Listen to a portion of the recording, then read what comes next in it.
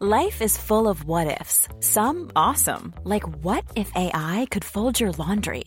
And some, well, less awesome, like what if you have unexpected medical costs? United Healthcare can help get you covered with Health Protector Guard fixed indemnity insurance plans. They supplement your primary plan to help you manage out-of-pocket costs. No deductibles, no enrollment periods, and especially no more what-ifs. Visit uh1.com to find the Health Protector Guard plan for you. Everyone knows therapy is great for solving problems, but getting therapy has its own problems too, like finding the right therapist, fitting into their schedule, and of course, the cost. Well, BetterHelp can solve those problems. It's totally online and built around your schedule. It's surprisingly affordable too. Connect with a credentialed therapist by phone, video, or online chat, all from the comfort of your home. Visit BetterHelp.com to learn more and save 10% on your first month. That's BetterHelp, H-E-L-P. Hey, it's Paige DeSorbo from Giggly Squad. High quality fashion without the price tag. Say hello to Quince. I'm snagging high-end essentials like cozy cashmere sweaters, sleek leather jackets, fine jewelry, and so much more. With Quince being 50 to 80% less than similar brands. And they partner with factories that prioritize safe, ethical, and responsible manufacturing. I love that. Luxury quality within reach. Go to quince.com/style to get free shipping and 365-day returns on your next order. Quince.com/style. Conversations on Dance is proud to have Yumiko as a continued partner in 2021. Yumiko is a company inspired by beauty and standards. As a leader in the dancewear industry, they take great pride in their impact as a socially and environmentally conscious brand. This month, Yumiko introduced 6 new mesh tones available for all personalized pieces. And as a summer celebration, Yumiko is offering a special in-store discount to our New York City listeners. Show that you are subscribed to Conversations on Dance at checkout to receive a 10% discount on your in-store purchase. Visit yumiko.com for store hours, and be sure to follow along on Instagram @Yumiko to stay up to date. Special thanks to the town of Vail for their support of the Vail Dance Festival and Conversations on Dance live podcast recordings. This episode was recorded at the Manor Vale Lodge. I'm Rebecca King Ferraro. And I'm Michael Sean Breeden, and you're listening to Conversations on Dance. Today we are joined by Gretchen Smith from the 2021 Vail Dance Festival earlier this month. Gretchen was born in Evansville, Indiana, and began her dance training at the age of 7 at Evansville Dance Theater. She began studying at the School of American Ballet during the 2003 summer course and enrolled as a full-time student that fall. She went on to join the New York City Ballet as an apprentice in October of 2005 and joined as a Corps de Ballet member in February of 2006. We talk with Gretchen about her path to New York City Ballet, dancing iconic repertoire, working with choreographers on new works, some of her takeaways from the pandemic, and her debut as Green Girl in Dances at a Gathering at the Vail Dance Festival.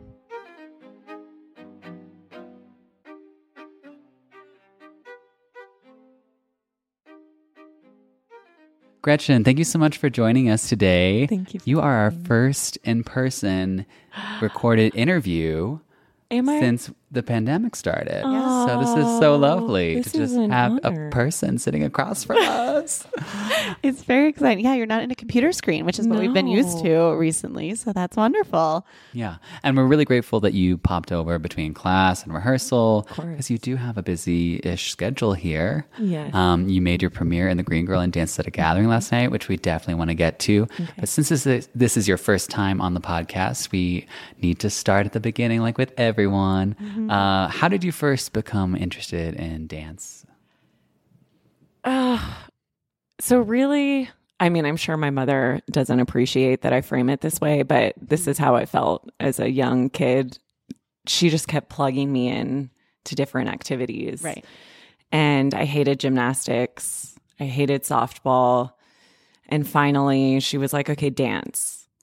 And ballet just always seemed to stick it out, like above track, above swimming, all of those things. And I remember my first class with my first teacher, Adelie, and I definitely have to say, like, would not be here without her. Mm-hmm. You know, it's like Dolly Dinkle School in Evansville, Indiana, behind the country club in like a huge, like, old factory.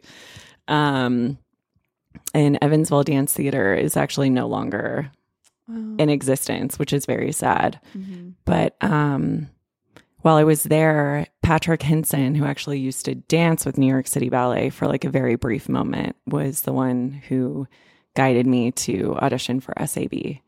And I went to Bloomington, and Susie Pilar taught the audition. And she gave reverence at the end of class. And I was like, what is this? Because I was learning Vaganova up until like Patrick came, which it was like a very soft version of balancing technique. And I just remember Susie, all pink, you know, pink unitard, pink Point shoes skirt, on. pink sweater, point shoes, and her just doing that beautiful reverence, knees together, so deep. And she was like, more, more, more. I didn't go to SAB that summer. I ended up going to San Francisco. And then the next year rolled around. Susie was at my audition again, and she walked up to me and she said, "You didn't come to SAB. Where were you?" Oh, and I said, "I'm coming this year." And she like, you better. she was like, you have a full scholarship. I'm telling you right now. And she was like, "You need to come." And that was it ever since. After San Francisco, did you go back to Evansville? Mm-hmm. So would you say that you weren't really getting like a lot of very serious training until you went to SAB, or? Yes. However, with that being said, I look back on it now and I feel that nothing compares to SAB, obviously. Like when you're essentially going to boarding school for our passion, there's no replacement or anything comparable to. But during this pandemic, I found myself reflecting, as we all did, like on our journeys and how we even got here. Because for the first time ever, I was like, wow, we have such a cool career, but it is really seriously so bizarre that this is what we do. And now we don't have it. So how did I get here? Who am I without it? Like really without it. Right. And one thing that I found myself like continuing to go back to is that I'm really, really grateful for the structure that Evansville Dance Theater gave to me. Like incredibly grateful.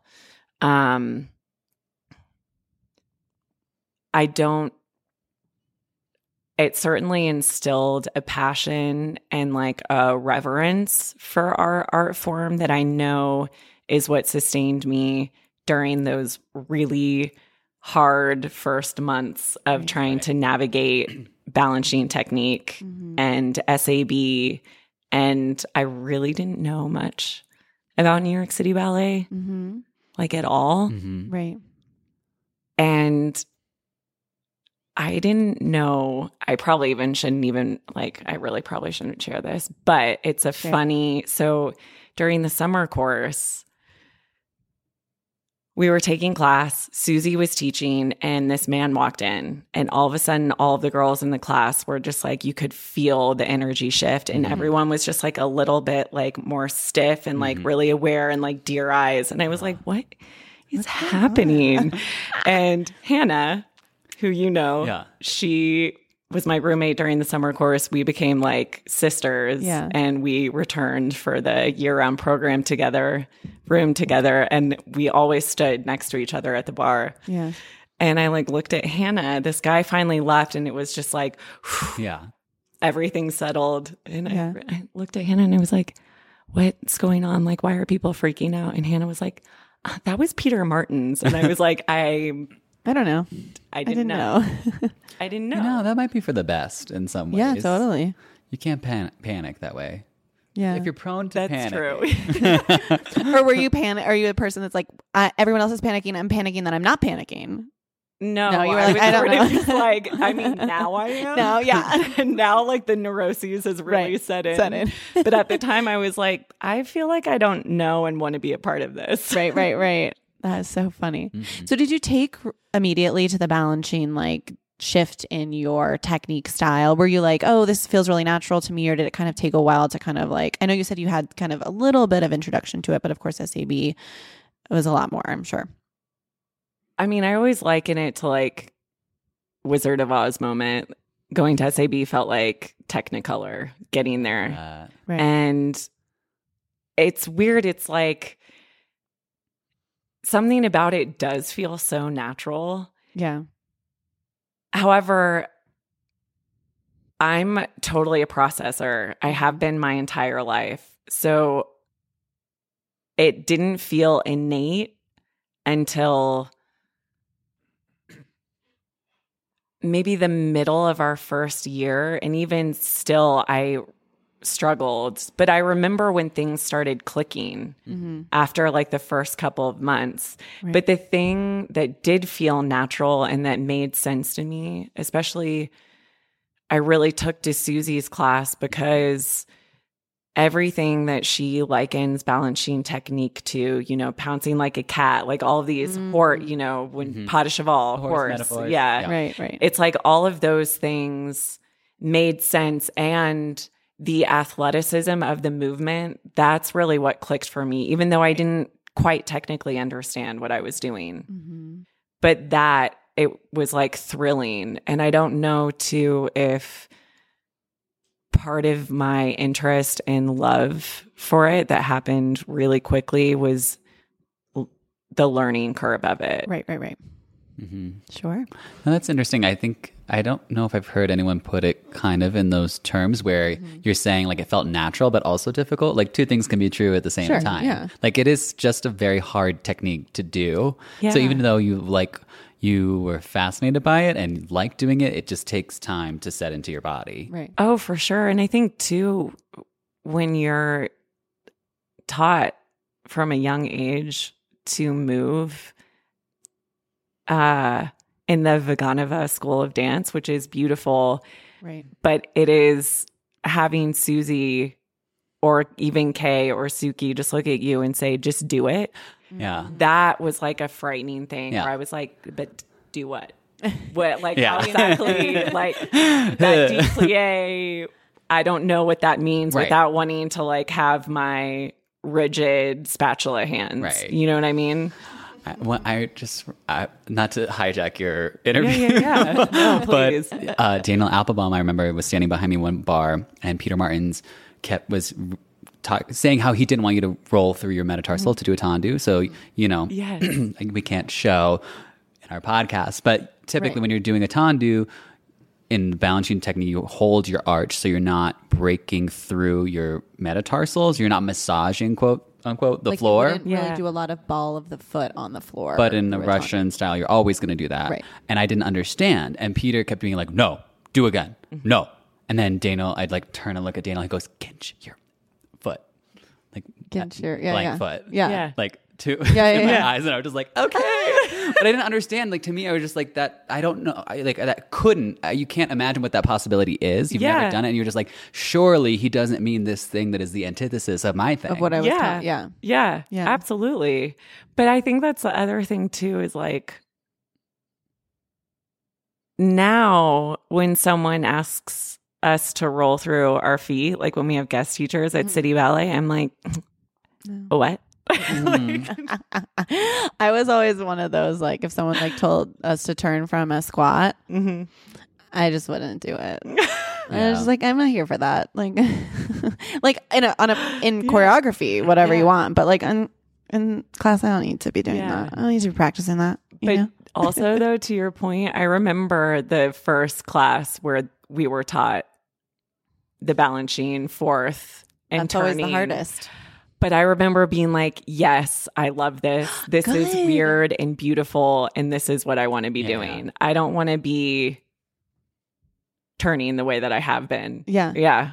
That was one thing. I had a student sort of recently when I was working with them, like, oh, this is a different thing. You know, I always tell them, like, you don't have to do this in other classes, but let's try it today. So like if you're in an audition, you'll have seen it before, you'll have tried it, you know. And so this one girl, like, I was trying to explain, like, because you're more forward, you're already there where you need to be. And like, to me, it makes more sense. And this one girl just did like 4 pirouettes. She's like, oh my God, it makes so much sense. That's perfect. I love it. And I was like, I got so excited because there's a lot of physics to it also. Yeah. All of these things, you know. Yeah. Definitely. Yeah. That's cool. I like that. So at what point, so you came in not knowing much about New York City Ballet or the style or technique. At what point was there a shift where you became aware of the company and sort of made that a goal in your mind? It was pretty initial in the summer program. And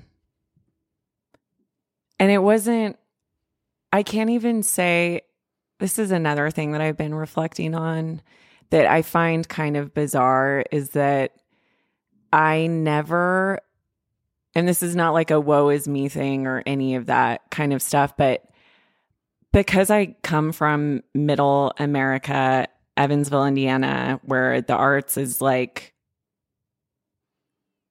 sadly, not much. Right. It never even occurred to me, even when I was at SAB, that this was a life I could have. Right. Like that was never something that ever felt like a reality. So what were you thinking when you went away to school at SAB? Were you just thinking like, oh, this will be fun? Summer camp. Yeah. No, I knew that I did not belong in Evansville. Like Right. that was very clear to me from a young age. I was a loner. I loved ballet. It never bothered me that I couldn't go to like football games or the prom or any of these things. I mean, I had a wonderful group of friends, but I never really felt like I fit in anywhere. And when I got to SAB, that's when I was like, if I don't come here, I know I'm going to regret this for the rest of my life. Right. And this is where I want to be, no matter how difficult it is.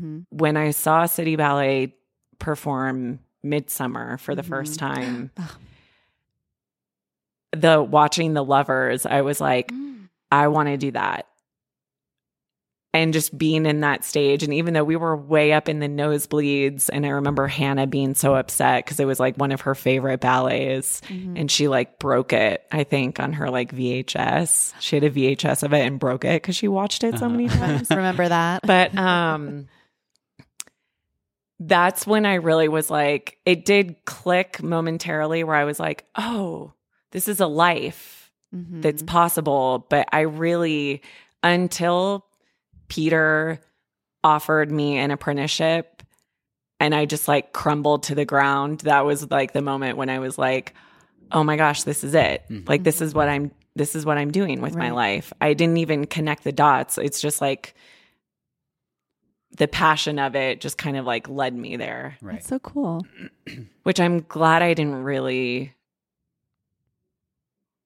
put two and two together for a while, because I think I would have like totally freaked Helped with the myself out. pressure. Yeah. Now, just really quickly, since we're talking about Midsummer, what have you danced in Midsummer since then? Oh, Fairies, Divertissement. The Divertissement. I The love best. Divertissement's Divertissement. great. And always the Hounds as an apprentice. Yeah. But see, you've done parts in it now, and so it's a cool full circle with Right. that. I like it. Yeah. I think I might be able to imagine the answer to this, but this is since I was present for this. Now I'm just thinking there was a moment my last year when you were doing great parts in workshop, and for whatever reason, whatever needs there were in the company, like, you know, of course you're kids and you always speculate who's going to get in the company. And that year they only took two very tall girls, and one of whom only did a core part the whole workshop. So very rare thing. Yeah. So people like Gretchen, who like were presumed to get an apprenticeship, had to wait until a little bit later.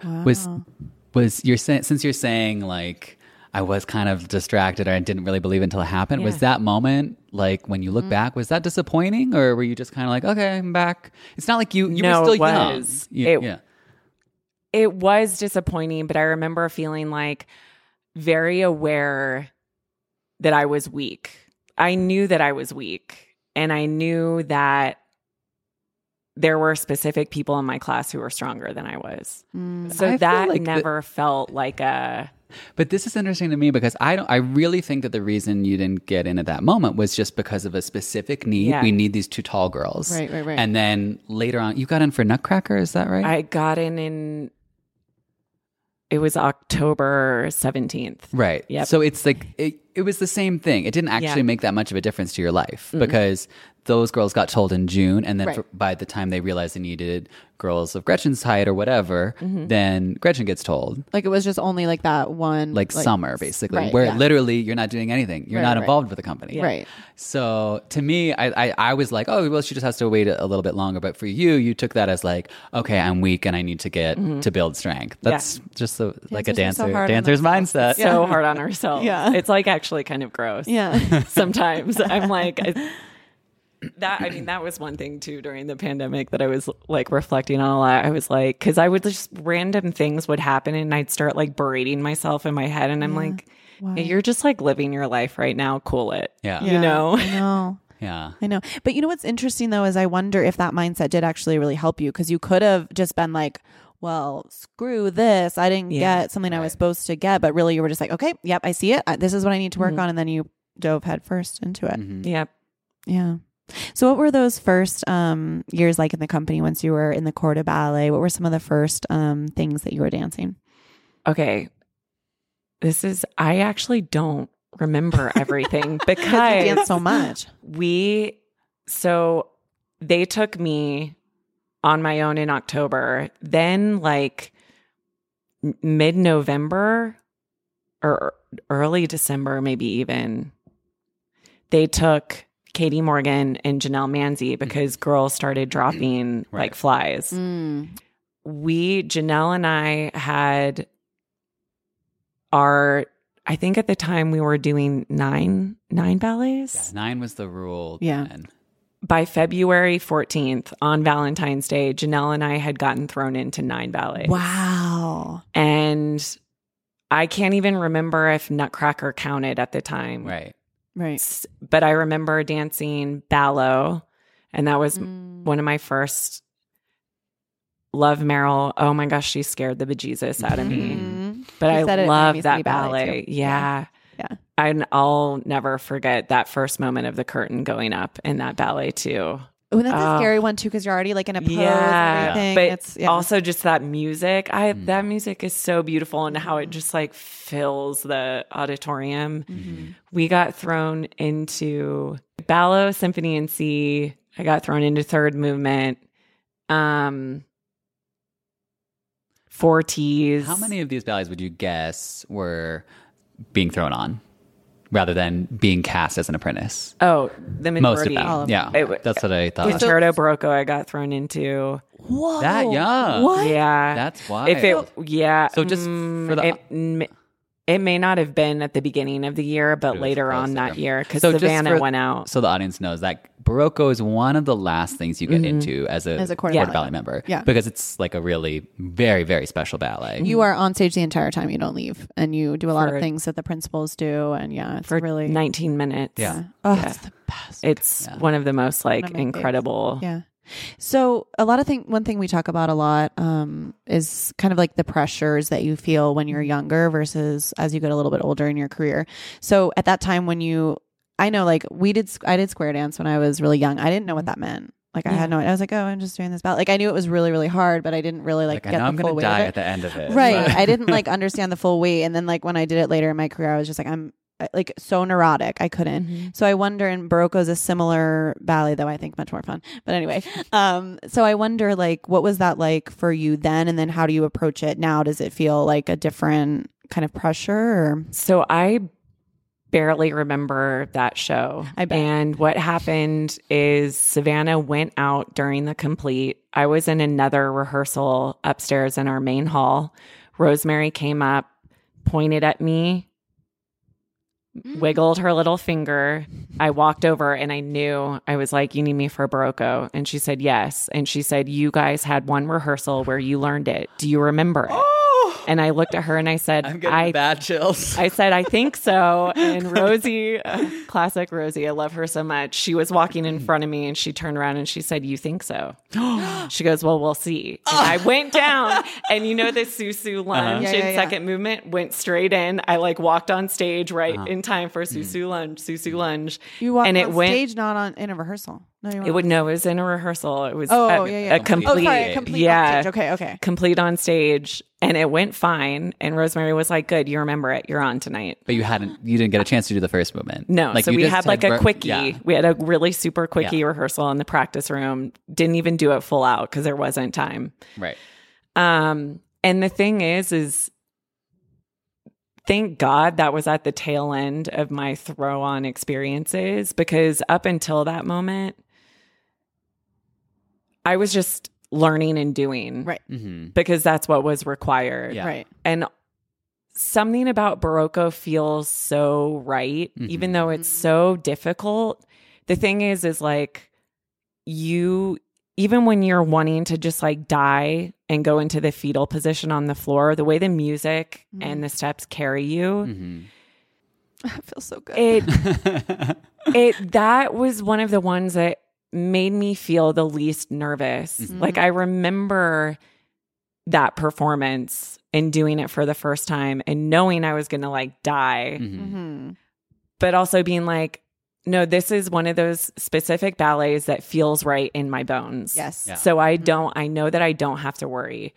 Getting older, it's more like, okay, so like I know these are my pains and I know I'm going to feel them during the show and I may or may not freak out. Right. You know what I mean? Like when my left calf starts to like do its like funny twinging thing, I know I'm probably going to like go off on some like little crazy mental Sure. Gonna take you out of the Yeah. show for a second. for a sec. But with that being said, as both of you know, when you continue to revisit something in your career, which I think I feel like we all kind of go through these ups and downs where we're like, oh, I keep doing the same thing. I keep doing the same thing. This is so frustrating. And then you have a breakthrough at one moment and you're like, oh, wait, this is actually a luxury because I have the knowledge to go through this piece and actually enjoy it. Right. And know the moments that need less physical output. And so I don't know. I mean, that's kind of how I feel about Barocco now. Also, I'm just like, I love that pain at the end of that ballet. Ugh, I know. It That, is like right at the end so- when you go yeah. down, it feels so good. And your Accomplished. feet like don't point. Yeah. You know, it's like there's something like so satisfying about just like, finale stuff. yeah. Yeah. Yeah. So to me right now, and I'm sure to the staff and audience, like you are one of those pivotal core members that are relied upon. You're constantly put into like all 3 ballets in a night. Everyone knows that you're intelligent and quick and a great dancer. So, you know, those things, how long did that take to kind of like coalesce so that you became that dependable core member that every company needs? Oh, that's very nice. So is that like, was that like, do you think the Barocco moment was kind of like maybe That, part yeah. of I that was going to path? ask literally the same question because of that. Yeah. Yeah. But I think all of getting thrown into all of those ballets right away, I believe that Rosemary honed that. I know that that's a really hard question because the thing is like that all feels like very complimentary and I'm like, no. No, but you know, like you I- know that how important you are, like those senior core members that can do everything and just like have that the muscle memory. Right. Yeah. And No, I feel that. yeah. I attribute all of that to Rosemary. I really do. Because I didn't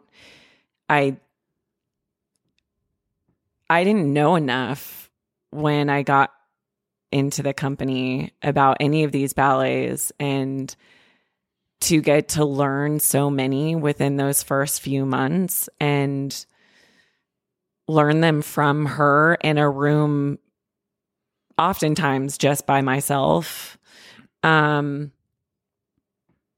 offered me, I think, the light to know the immense respect that I have for her and the ballets and for the entire corps. Right. And I think it just all stems from that. I mean, I don't know. I also just love learning things. Like I'm very fascinated with learning new material. even when it's frustrating or doesn't make sense. That's like my favorite. The process is actually like my favorite experience. So I feel that probably lends a lot to, but I don't know. I mean, I have no idea. I don't know. You don't have like it was more gradual. Maybe, but it's like third time. Yeah. It just feels I don't know. It just feels natural, I guess. I do want to say that this is something I tell my students a lot, is that I think that the intelligence and like the ability to learn quickly can make you so valuable to a company. Well, and so this is one thing that never left me, that my teacher, Adelie, it was like one of the first things she said to me when I was 11, when she looked at me and she was like, you're going to be a professional dancer. That's in the cards for you. It's just whether you want it or not. Right. And she said, and when you do that, and when you start working with other people, she said, watch them, watch everything they do. And that's how you will learn. Right. And it was the best advice I've ever been given, because I think that's also why I end up being chosen for new choreography and new pieces, is because she like really put that in me. And I think also by watching, it's sort of like, especially because we're all so quick, Right. you start emulating what you're seeing, even if we don't necessarily know what we're doing with our bodies. And I think that's the thing, is that it's like by watching, you can mimic until you know it. Right. And you can fake it a little bit until it's yours. Fake it till you make it. I love this. We're getting a theme going here. Because we talked to Calvin earlier this morning, Calvin Royal, and he was saying how that was such an important part of how he got opportunity initially. And I've already brought up Susie Pilar, and Susie Pilar was an original Dances at a Gathering understudy. She and Gelsey were the only ones that kind of just learned all the parts. And she said that the reason she got to learn it was because Jerry, I think he even told her, he was like, you look at something and then you copy it perfectly. Like what a valuable thing that is, you know. Dances is how old now? 50 plus years old. And it's the same thing today. You still have to be able to see someone and put it on your body like that. And that goes with like it all comes together, right? Because some people have like a very natural, like speaking for me, like I didn't have that natural stuff. So, so it's like if you can see and try to copy and learn and put it on your body, there's a process involved, but that ability is so essential. So that leads me to my next question is, are you going to set ballet someday? Is that something that you would like to do? It seems you have the mind for it. I would love to. Yeah, I would love to. I think I might know someone who might be needing more people. Oh, yeah? Great. I think you know them too. Yeah.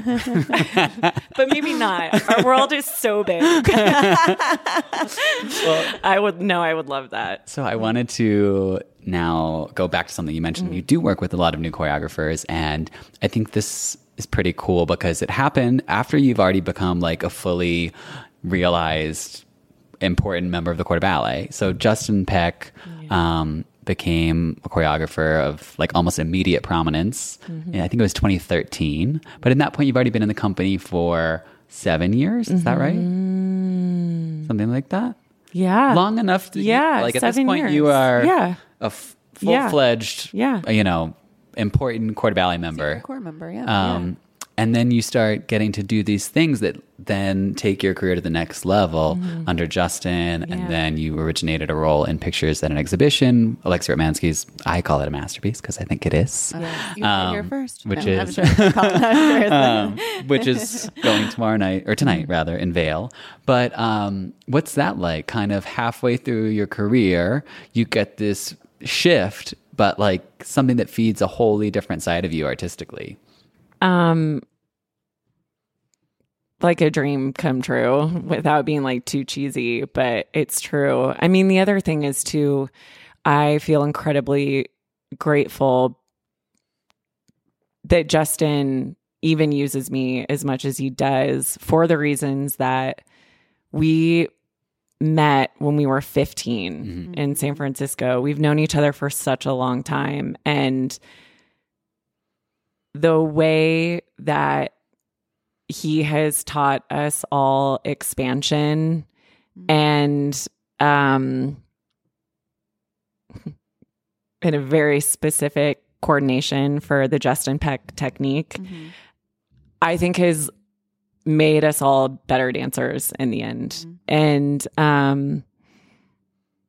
he's dancing Justin's ballets are thrilling. They're absolutely thrilling. And then, of course, to like be in a studio with Alexi one-on-one, well, really it was with Adrian, that's a memory that I'll never forget. That first rehearsal for our pas de deux, which is like a very unorthodox, no pun intended, that process. And I don't know, I feel that New York City Ballet we're so lucky because we do have so many opportunities, and I feel that they always are in service to one another between the Balanchine technique and dancing these new works. And again, it's exciting to push yourself in a completely new way, because I think too, so much of New York City Ballet is the legacy between Balanchine and Robbins and all of these incredible, incredible dancers who have gone before you. And then you get these opportunities to make these roles your own right away without any sort of Blueprint umbrella. Right. And so that also, I think sometimes that makes us all wild out a little bit when we get to new ballets, because it's sort of like, okay, I'm like free from this beautiful legacy that I want to uphold, but that also is kind of a scary thing to like carry on your shoulders when you're dancing Balanchine. So true, yeah. Which now we can talk about that beautiful legacy. You had a big debut last night in the Green Girl Dances at a Gathering. I mean, that's made on Violette Verdi. Doesn't get any more iconic, or I guess probably intimidating than that. I mean, here's the thing that I'm like sort of ashamed to say. I had never watched the video of her doing it. Might be for the best, though. It's probably well, okay. Yeah. no. Was that so a conscious decision? I finally watched it in the middle of the process. Hard to of find, Christine. So we're giving you some credit. Thank you. No, Christine was like, you know what? I want to wait. She was like, I want to wait until you find the essence of who she is, and then we'll watch Violette. And jaw on the floor after watching Violette do that. I've never seen anything like that in my entire life. So earthy, so natural, so beautiful, so lighthearted, and it's just perfect in what it is. How much did you take from that? thrilling. Like, how did you kind of take some things? Because, well, you're also saying you want to keep it your own, of course, too. But how did you kind of find inspiration from that? I mean, I wanted to just take an essence of her, but there is no way that you can recreate that. I mean, no way. She definitely, I feel like her spirit definitely informed how I wanted to approach it. And I definitely took some things away from her, and we ended up going back to her original version for a couple of the moments, which felt really special. And I loved that JP was like, you know what, I want you to do Violette's version for this. That's funny, because I was actually wondering if there were a few moments that I wondered if were different. Oh, interesting. Yeah, he was like, I want you to do Violette's version. Cool. Something that to me is really interesting about the part is that the second solo was made for Allegra.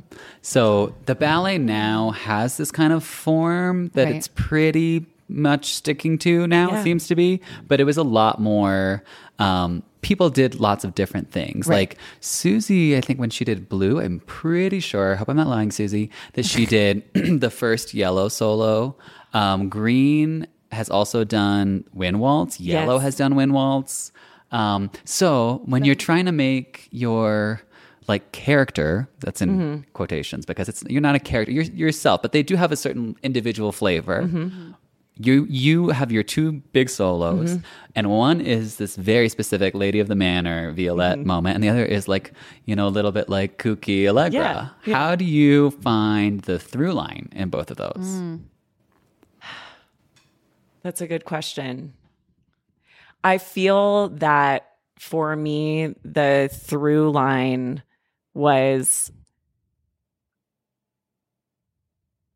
the confidence of the character, or whoever she is she is unabashedly herself through both of those solos. Yeah. And the second solo, she's a little off her rocker. Yeah. But she's like a little out of touch. Right. And but she embraces that in herself. And I feel that I love the juxtaposition of them though, because the first is so grounded. You never go on point. Yeah. And then all of a sudden you have this like beautiful solo that's essentially a point class. And I feel like it's like these two sides of her, but she's still like floating in another realm, I love that. I would never have even you say that. I didn't even think about it. Me neither. Yeah. Like the point versus not. Right. And Yeah. those, I love the way you threaded that together. Yeah. So when we talked to your boss, John Stafford, yesterday, he was talking about one of the really great benefits of New York City Ballet Moves is that this kind of allows opportunities for different dancers to try different parts, which I'm guessing maybe this was one of those moments. How long had you been learning the piece, and how did it come about that you would be not long? Not long. So obviously 2 years ago now it would be. Oh gosh. Yeah. Pre-pandemic, JP had told me before we left or right after we got the invite to come to Vail Jackson Hole. Because that was supposed to be in 2020. Both of these gigs, you just came from Jackson Hole before the Vail Dance Festival, and both of these Moves tours were on the schedule pre-pandemic. Yes. Right. And so they moved to this year. Yes. When we received the email for the invitation, the next day or maybe 2 days after, JP came up to me and he was like, I would love for you to do Green Girl. Would you want to do this? And I looked at him and I was like,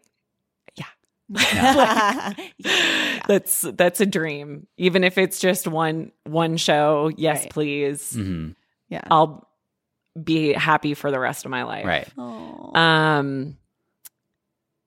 And so that's how I found out. I hadn't learned it. Right. But it was just there in your mind. Yes, but it was there in my mind. So yeah, actually when the pandemic hit, I was like, okay, no dances. And then when it rolled around and we were told that this would happen again, I was even wondering, I was like, I wonder if I'll still get to do dances. Do they remember they said that? Yeah. Exactly. No, it really was. Well, you never know. Yeah. Okay, so this is interesting. I don't mean to interrupt your thought process, but it's making me think, obviously Rebecca and I were retired, so we didn't have to deal with this mental garbage. But like the way that we already put pressure on ourselves as dancers when the world is moving along. But for like in that time in the pandemic, like was it even worse in a way? Not trying to get super dark here. No. But just thinking about like the things we make up, like the way that we interpret things that have not transpired or like we have no clue of, and we usually fill in the blanks with negative. So you're just like on your sofa last November and you hear like, oh, this is still going to happen. Like, well, maybe they'll take me out. Even though at this point, why would they take you out? They haven't seen any of you dance. Right. I know. Like, why are we so crazy? I know, we're so crazy. It's so true. But I get it. That's like everyone would be having I would have that done that, of course. Of course. I would have done tenfold. I would have been like on fire. Everything's burning down. Yeah. It's actually so true, though. Yeah. I mean. So how did you find out they remembered? The casting. Yeah. When they sent out casting, I was still on it. Yeah. And then I primarily rehearsed it with only Christine, and then JP was kind of in and out.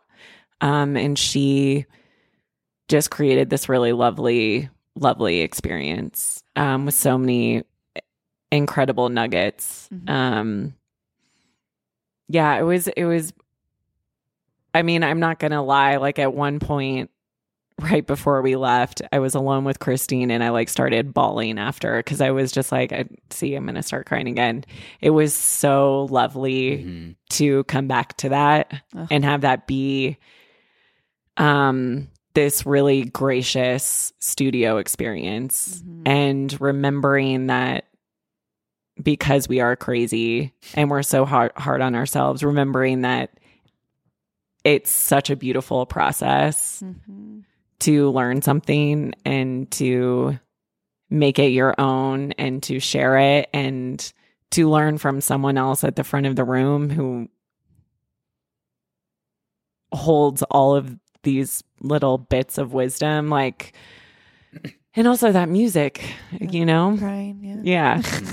Well, and also it probably was so nice because it was like a one-on-one process as opposed to like if you're doing a big ballet and there's core, you know. Well, and I think that's the thing too, is like, you know, it's just one other pair of eyes. Right. It's been such a bizarre experience to come back to, okay, now put 3 more pairs of eyes in the room, put 10 more pairs of eyes in the room after isolation and going through this process on your own. And everything is so much about how you feel, right? Because that's what the pandemic has been. Right. If you're lucky, you had a significant other or an animal or whatever else. But like, I'm a very solitary person, but I will never forget that isolation and being alone, like alone, no one. Right. And the way dance became an outlet in that way, and, you know, like 400 square foot studio, like how navigating dance in that way. And so I think it was another thing too, to suddenly be like, oh, I can move again. Oh, yeah. You know, like and it was not cute. My body did not know what to do for like the first 3 days. And JP came in like on the 4th day and he was like, that was a lot better. And I was like, yeah, because like I know everything's back. Everything's back. Right. But like for a while, my body was like, oh, just like this little like 10 by 10 square for Marley. that everyone was used to. So this is not your first Veil Dance Festival experience, though. You've been here before. Yes. What do you enjoy about the festival? Why is it exciting to be back? Well, first of all, it's just beautiful here. Yeah. It's just like the crisp air, the beautiful scenery. It's so peaceful, the complete antithesis. But I think also just the excitement of being with other companies in a way that we never are. There's something so refreshing and invigorating, as well as typically when you come here, you get opportunities to dance things you would never dance before. Right. And, you know, if I hadn't have come to dance with Pam Tanowitz, I would have never made that friendship or connection or mentorship. So I find that every year I'm here, there's always something that I'm like, I'm really grateful for this. Like this is a very tangible moment in my career. And also it's Damien Wetzel and, you know, Heather Watts. Yeah. No big deal. Can't beat it. I know. I know. It's true. Well, I think with that, we can wrap it up. We got to let you get back to your rehearsals. You have pictures on the schedule tonight. Yes. And we can't wait to see it. And I can't wait to stage a ballet with you later. Yeah. Let's do it. Yeah. I think that that's right for you. It's in the future. I feel it. Thanks. Yeah, we'll see. Yeah. We'll see. It's a very unique mind, I feel like, that can do that. So we got to grasp them all and take them and use them. Yeah, it's true. Stressful. No, I can't think about it. I'm just kidding. Full circle. We really had a theme today. In equal parts, stress and love. Yeah. Well, thank you so much. It was so lovely to chat with you. Thank you so much. Thank you. Thank you.